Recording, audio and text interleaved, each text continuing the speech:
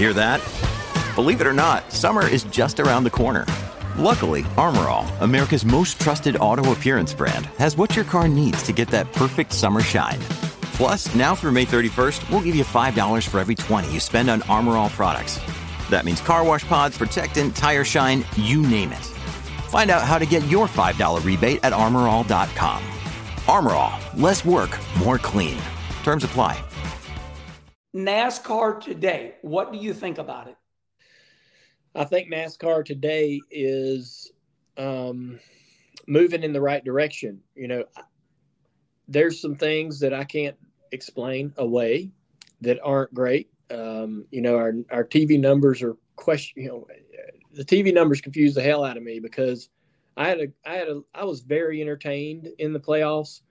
I thought that the championship race itself was very entertaining, but I don't know where the numbers are. I don't know why our numbers aren't better, but all of the big changes, the next gen car, all of the other things that we've done, the racing at the 1.5 miles is phenomenal. There was a very big concern over the short track package.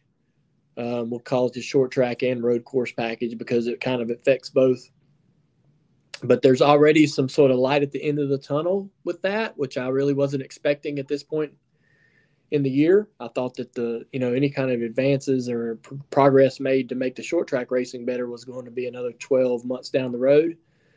Goodyear had a tire at Martinsville that I think helped us understand a direction to get better. There's a big test in Phoenix that NASCAR and the drivers are fired up about. We had one already at Richmond that did not bear any fruit, but we're going to Phoenix in the winter to continue to work on the short track package. And there's some real excitement around what NASCAR wants to try. And for the first time, I think they've said that everything is on the table, even horsepower, if I read the quotes correctly from O'Donnell. So, you know, there's a lot to be excited about. And I feel pretty good about it. You know, there's some stretches and some moments over the last decade or so that I wasn't so sure about and had big concerns about, but the next gen car has been better, and I'm happier with it personally than I thought I would be. And I mean, I think the Xfinity Series is great. There is a big debate internally about what the identity of the Xfinity Series will be. Where is this series 5 years or 10 years from now? Obviously, I care deeply about that because I'm an owner in the series. You know, what does NASCAR? What do the new TV deals look like? Who's involved in those TV deals? How will that affect our popularity and who can see our sport? All of those things are, have everybody a bit on edge over the next probably 24 months. But once all of that's in the rearview mirror, we can sort of focus back on competition and trying to put on amazing races. The next gen car, your opinion on the next gen car, what is it? Well, I like it at the 1.5 miles. It's awesome. I know the drivers complain about dirty air, and dirty air has been around since the second race car got built. I don't know that you can ever fix it entirely. Sure, it's been worse at times throughout different packages in NASCAR's history, but when you watch a 1.5 mile race, I mean, look at Charlotte. Let's look at the World 600. Nobody, I mean, the last decade at Charlotte on the oval, it's been a bit of a hard sell. So much so that we built the Roval and took away one of the oval dates. Good point. Now in Jeff Gluck's was it a good race poll, the World 600 was second this year. In the last several oval races at Charlotte have been probably some of the most entertaining races of the year. And so the 1.5 mile stuff's great. I know the drivers don't love the new Atlanta because it's just kind of wild and tough, but I loved that race. The hell of a show. It was. I God. don't believe that's the most entertained I've been by watching a race in a long damn time. I was blown away by how thrilling all of the action was, and that race ended as in a rain shortened event. But I still thought, to me, that was the most entertaining handful of laps I'd ever seen. To your point, they're going back at the Brickyard. They're going away from the road course now. Right. To your point. I do want to say, I mentioned it, the short track package has to get better. But NASCAR, Goodyear, everybody's at the table. Everybody wants to make it better. Yeah. And they're going to try their hardest.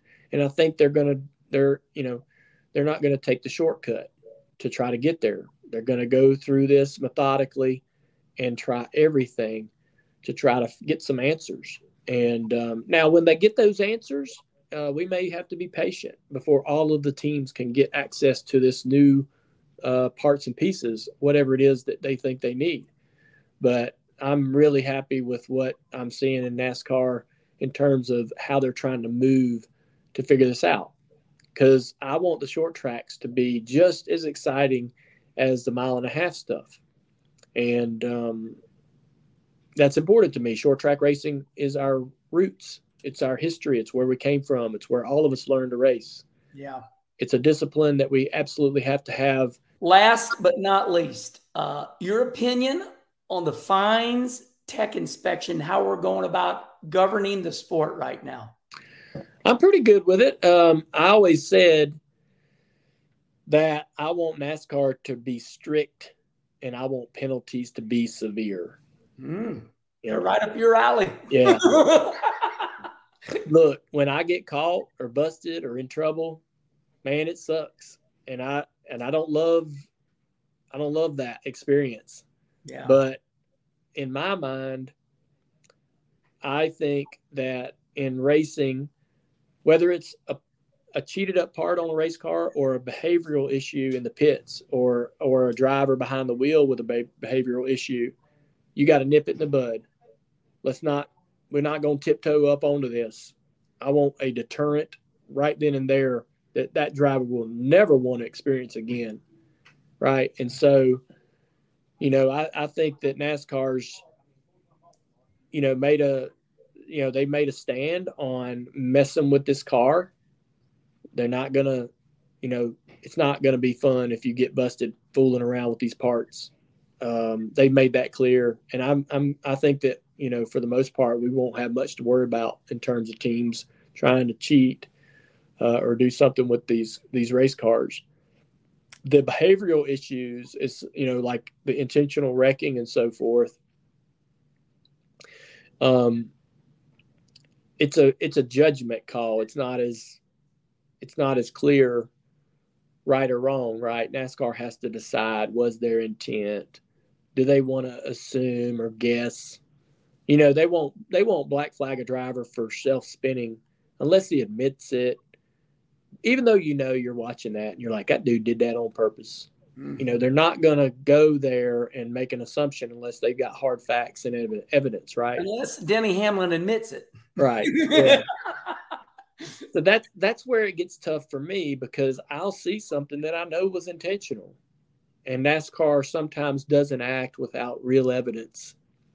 And so it gets a little frustrating sometimes, but, other times, they don't always have to have that admission of guilt. But, the behavioral issues, sometimes I feel like, certain drivers would have been able to learn quicker what not to do if NASCAR were a little more harsh in some of those decisions. There's some times when a driver's wrecked another driver on purpose and nothing was done, right? It was just it looked a little suspect. We're not sure if it was on purpose.